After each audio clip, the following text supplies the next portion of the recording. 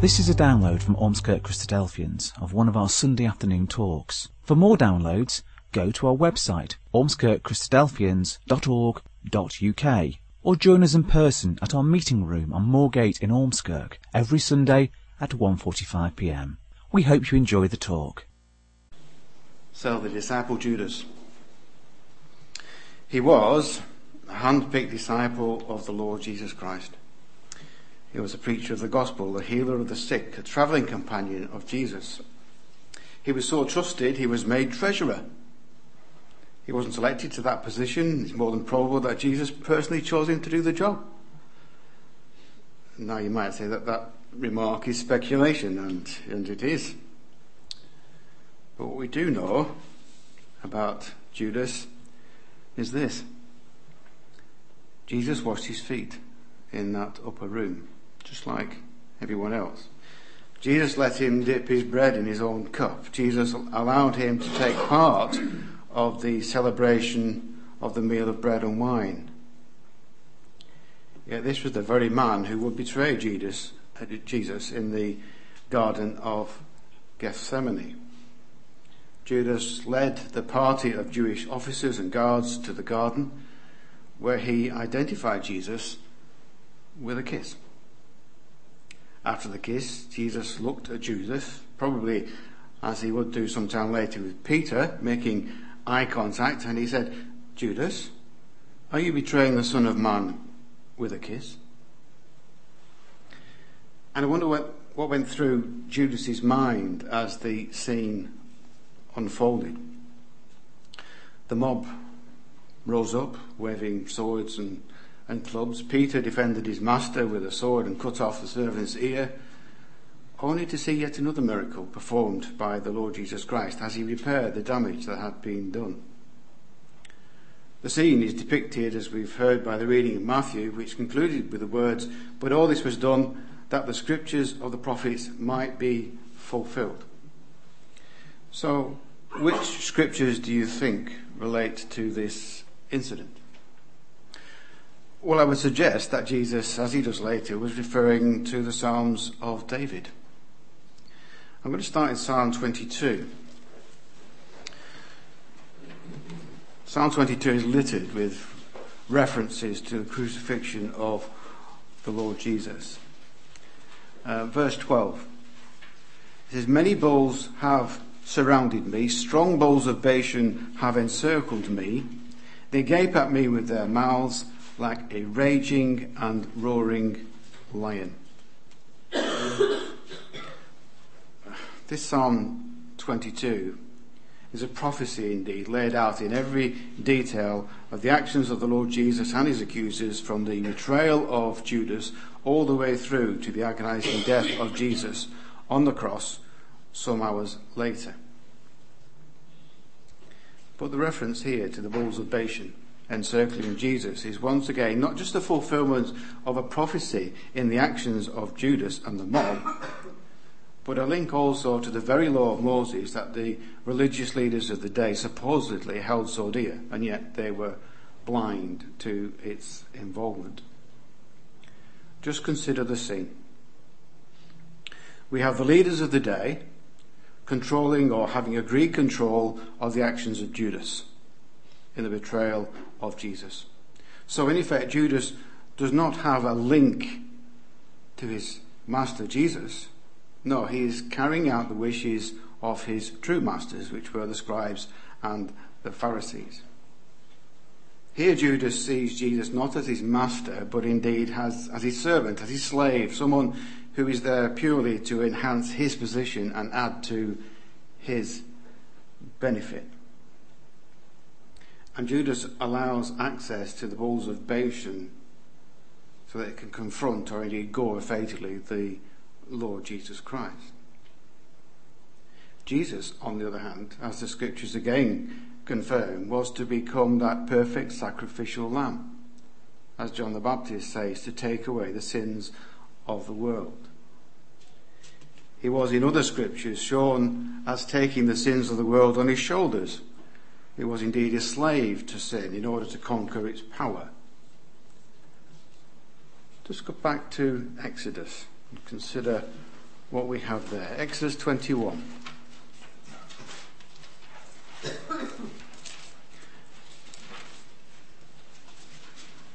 Exodus 21 and verse 28. If an ox gores a man or woman to death, then the ox shall surely be stoned, and its flesh shall not be eaten, but the owner of the ox shall be acquitted.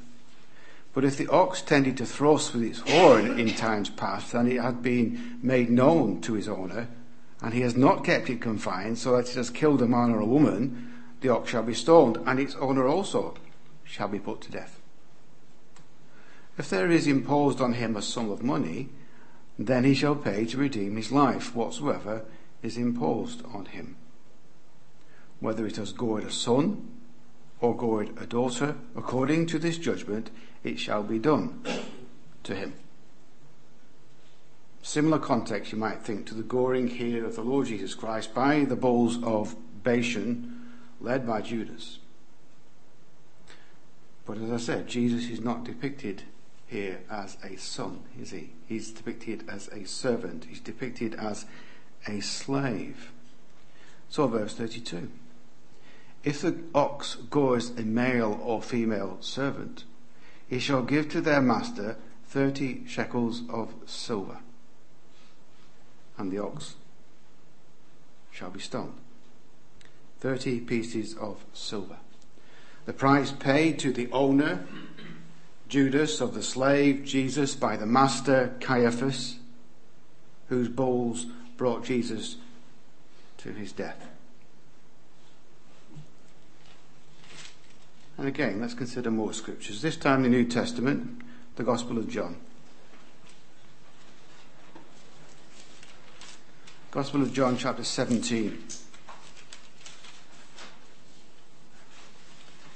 John 17 records the prayer of the Lord Jesus Christ given in Gethsemane before his betrayal. John 17 verse 12. Speaking of his disciples, Jesus prays, "While I was with them in the world, I kept them in your name. Those whom you have gave me, I have kept, and none of them is lost, except the son of perdition, that the scripture might be fulfilled." So in those agonizing hours, after Jesus had left the upper room to betray Jesus, and before he returned to a kiss, Jesus records this prayer. He prays for himself, verses 1 to 5. He prays for his disciples, verses 6 to 19. And finally, he prays for all the believers to come down the ages. Anyone who seeks the gospel of salvation, verses 20 to 26. And in verse 12, he is talking about the son of perdition. He's talking about Judas. He's talking about the one he says was not lost by him. The inference being that he was never really one of the 12 in a true sense. And again, I think that Jesus is looking back to David in the Psalms in the fulfillment of these words. Just go back to Psalm 69. Psalm 69 and verse 1. David says, "Save me, O God, for the waters have come up to my neck. I sink in deep mire, where there is no standing. I have come into deep waters, where the floods overflow me. I am weary with my crying. My throat is dry. My eyes fail while I wait for my God." The psalmist, David, is praying that God will have mercy on him and save him from his enemies. And he goes on to pray that his previous actions, sinful actions, may not put off others who wish to be faithful to their God. That his sins, for which he is now being punished, may not be a barrier that others cannot overcome. Now Jesus, a sinless man, is not subject to personal remorse for his actions, is he? But he, as the sin bearer, the one who is soon to endure punishment for the sins of the world, in context the prayer is still valid. That punishment by the death of Jesus should not hinder his true followers in remaining faithful to their God. And our reading again in Matthew, we remember, finished with the words, "Then all the disciples forsook and fled." So verse 7 of our psalm. "Because for your sake I have borne reproach. Shame has covered my face. I have become a stranger to my brothers and an alien to my mother's children. Because zeal for your house has eaten me up, and the reproaches of those who reproach you have fallen on me." Keep your finger in Psalm 69 and go to another psalm, Psalm 109. This psalm, again a psalm of David, is a prayer for God to judge a case of false accusation. Psalm 109 verse 1. David says, "Do not keep silent, O God of my praise, for the mouth of the wicked and the mouth of the deceitful have opened against me. They have spoken against me with a lying tongue. They have also surrounded me with words of hatred and fought against me without a cause. In return for my love, they are my accusers, but I gave myself to prayer. Thus they have rewarded me evil for good and hatred for my love." This is again a situation that Jesus can relate to. A sinless man carrying out the wishes of his Father, and yet he stands accused by the enemies of God. And these are all references and sentiments that apply to Jesus at this time. But what of Judas?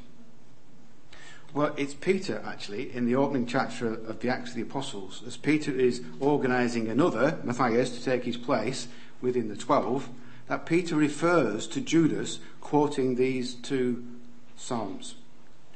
Back to Psalm 69. Verse 22, "Let their table become a snare before them, and their well-being a trap. Let their eyes be darkened so that they do not see, and make their loins shake continually. Pour out your indignation upon them, and let your wrathful anger take hold of them." This is the reference. "Let their dwelling place be desolate. Let no one live in their tents." The enemies of David and later Jesus sought to remove him from his true position. And the psalm, later supported by Peter in relation to Judas, seeks to have that judgment turned around and applied on their own head. Again, Psalm 109, verse 6, "Set a wicked man over him, and let an accuser stand at his right hand. When he is judged, let him be found guilty, and let his prayer become sin. Let his days be few, and let another take his office. Let his children be fatherless, and his wife a widow. Let his children continually be vagabonds and beg. Let them seek their bread also from their desolate places. Let the creditor seize all that he has, and let strangers plunder his labour. Let there be none to extend mercy to him, nor let there be any to favour his fatherless children. Let his posterity be cut off, and in the generation following let their name be blotted out." Clearly, the words of Luke in chapter 22 sum up the sentiment relating to Judas when he says, "Woe to that man by whom he is betrayed."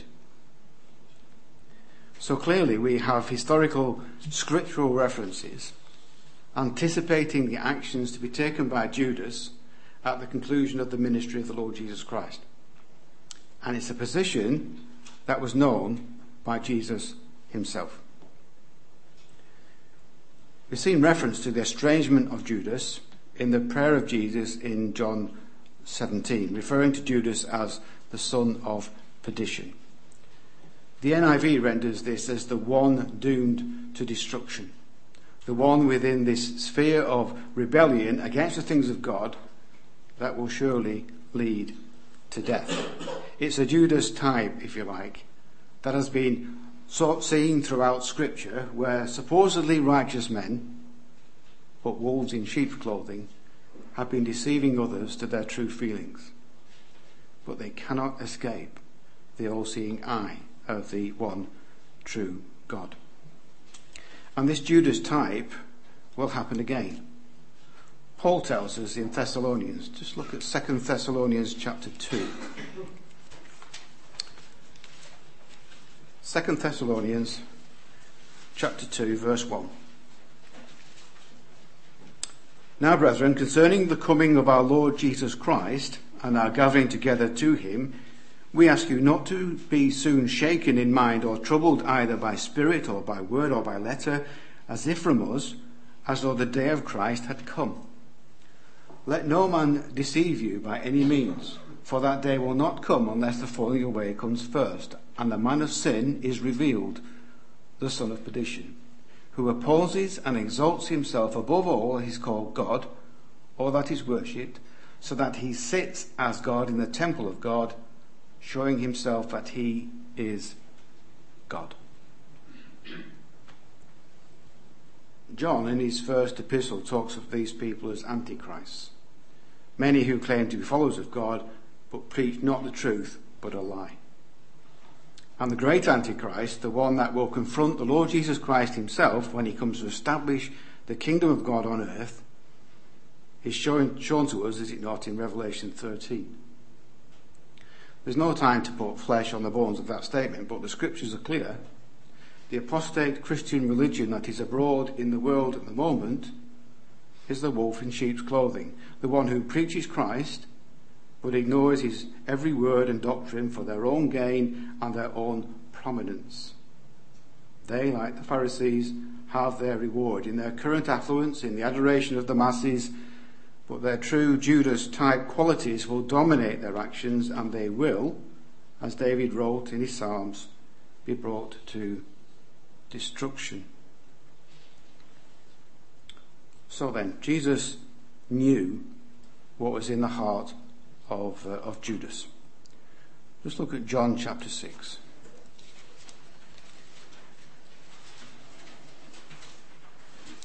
John chapter 6, the end of the chapter, verse 70. Jesus answered them, the disciples, "Did I not choose you, the 12, and one of you is a devil?" He spoke of Judas Iscariot, the son of Simon, for it was he who would betray him, being one of the 12. A devil, a diabolos, not a fallen angel with demonic powers, but simply a false accuser, someone who would betray Jesus to the authorities to falsely accuse him by false testimony of a judgment punishable by death. That is why earlier in the chapter, even though Judas was to follow the path of destruction, that Jesus was able to say that none of his followers have been lost. Just look at verse 37 of John 6. All that the Father gives me will come to me, and the one who comes to me I will by no means cast out. For I have come down from heaven not to do my own will, but the will of him who sent me. This is the will of the Father who sent me, that of all he has given me I should lose nothing, but should raise it up at the last day. All that God had given him, even the disciples that were with him, as we have in John 17, none were lost. And this, I feel, confirms the status, if you like, of Judas. It was a status that he chose. He chose not to come within the fold. He chose to remain separate, to remain outside, running his own course whilst following Jesus. How do we know that? Well, I think there are certain telltale signs that give us a clue. Just go to our reading in Matthew 26.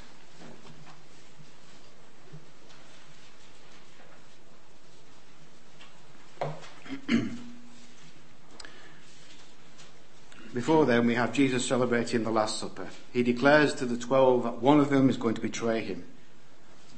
They would obviously be shocked, and the response of the 11 is shown to us in verse 22. And they were exceeding sorrowful, and each of them began to say to him, Lord, is it I? Lord, is it I? Lord, kurios, meaning master. Master, is it I? They clearly saw Jesus as the boss, the one under whom they could learn of the things of God. Verse 25. Then Judas, who was betraying him, answered and said, Rabbi, is it I? He said to him, you have said it. In the AV, it says Master, doesn't it? Master, is it I? But not Lord and Master, not Kyrios, but Rabbi. So the New King James is correct. Teacher, he was saying. Not Master. Teacher. It's the same title that Judas uses at the betrayal in verse 49. It said, immediately went up to Jesus and said, greetings, Rabbi. And he kissed him. It's a subtle yet important distinction. There is no recording in Scripture of Judas ever using Kyrios, Master, in his discussions with Jesus.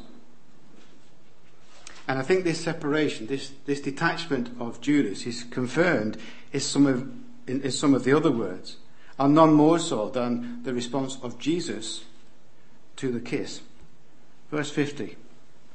Jesus said to him, friend, why have you come? And they came and laid hands on Jesus and took him. Jesus calls Judas friend. It's only one of 4 references in Scripture that relate to the Greek word heteros. 3 times it's rendered friend in the AV and once fellows. In all occasions, the meaning is not one of intimacy that a true friend would have with another. It should more rightly be translated comrade, not intimate friend. This is the recognition then of Jesus to the true position of Judas. Just go back to Matthew 11. We'll see another reference to it. Matthew 11 and verse 16. But what shall I liken this generation? It is like children sitting in the marketplaces and calling to their companions, their friends, and saying, we played the flute for you, and you did not dance. We mourned to you, and you did not lament. As I said, the word companions there in verse 16 is the one to look at. In the AV, it is friend. So we have companions, we have comrades, just as Jesus was, sitting in the marketplace. They played, verse 17, the flute and didn't dance. This was the wedding of the bride and groom. This was the celebration of the ministry of the Lord Jesus Christ. But they chose not to respond. Conversely, they mourned at the funeral. The gospel of repentance as preached by John, and they didn't sing to that tune either. These comrades, these Judases, had no inclination to respond to the gospel sent from God. The third occasion where this word is used is in Matthew chapter 20. It's in the parable of the workers in the vineyard. Matthew 20, verse 8. So when evening had come, the owner of the vineyard said to his steward, call the labourers and give them their wages, beginning with the last to the first. And when those came who were hired about the 11th hour, they received a denarius, a penny. But when they first came, they supposed that they would receive more, and they likewise received each a denarius. And when they had received it, they complained against the landowner, saying, these last men have worked only 1 hour, and you made them equal to us who have borne the burden and heat of the day. But he answered one of them and said, friend, I am doing you no wrong. Did you not agree with me for a denarius? Take what is yours and go your way. I wish to give to this last man the same as to you. Is it not lawful for me to do what I wish with my own things, or is your eye evil because I am good? So the last will be first and the first last. Many are called, but few are chosen. Comrade, verse 13, I do you no wrong. They were given what was on offer, and what was on offer was eternal life. The same offer to all who come to work in the vineyard of God, but they wanted more. They wanted reward. They wanted tangible reward in hard cash. They were not true friends. They were not close, intimate friends with the same ideals and same hopes and same aspirations. They were simply comrades, looking for reward and personal gain, no commitment to the greater ideals. And finally, we have Matthew 22. In Matthew 22, we have the parable of the wedding feast. Verse 8. Then he said to his servants, the wedding is ready, but those who were invited were not worthy. Therefore, go into the highways, and as many as you find, invite to the wedding. So those servants went out into the highways and gathered together all whom they found, both bad and good, and the wedding hall was filled with guests. But when the king came in to see the guests, he saw a man there who did not have on a wedding garment. So he said to him, Friend, how did you come in here without a wedding garment? And he was speechless. Then the king said to his servants, Bind him, hand and foot, take him away, cast him into outer darkness. There will be weeping and gnashing of teeth, for many are called, but few are chosen. Friend, comrade, where's your wedding garment? This is Judas.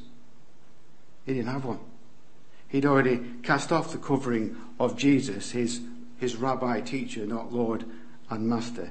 He didn't believe that Jesus was the Son of God. And he stood there, naked in his sins, without the covering of righteousness that comes with true friends of the Lord Jesus Christ. This is Judas, a man who walked with Jesus but took his own path, a path that would lead him to destruction as the son of perdition.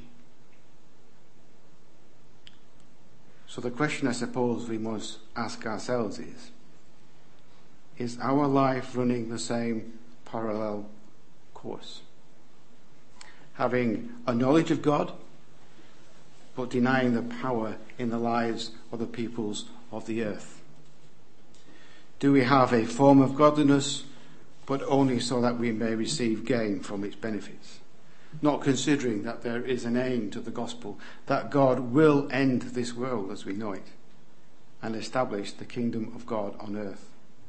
A kingdom whose peoples will truly be friends of the Lord Jesus Christ, having been given the same reward, eternal life, no matter how old they are or how long they have been committed to the Lord Jesus. A kingdom where everyone will be welcomed into the wedding feast, clothed with righteousness because of the work of the Lord Jesus Christ and their own commitment to follow his path. I'm going to finish with one final reference from Jesus. It's recorded in John 15. And see how his true friends, intimate friends, are included in the hope of the kingdom of God. John 15 verse 9. As the Father loved me, I also have loved you. Abide in my love. If you keep my commandments, you will abide in my love, just as I have kept my Father's commandments and abide in his love. These things I have spoken to you, that my joy may remain in you, and that your joy may be full. This is my commandment, that you love one another as I have loved you. Greater love has no man than this, than to lay down one's life for his friends. You are my friends, true friends, intimate friends, if you do whatsoever I command you. We hope you enjoyed that talk. For more downloads, information about what we believe, and details of our meeting times, go to our website, ormskirkchristadelphians.org.uk.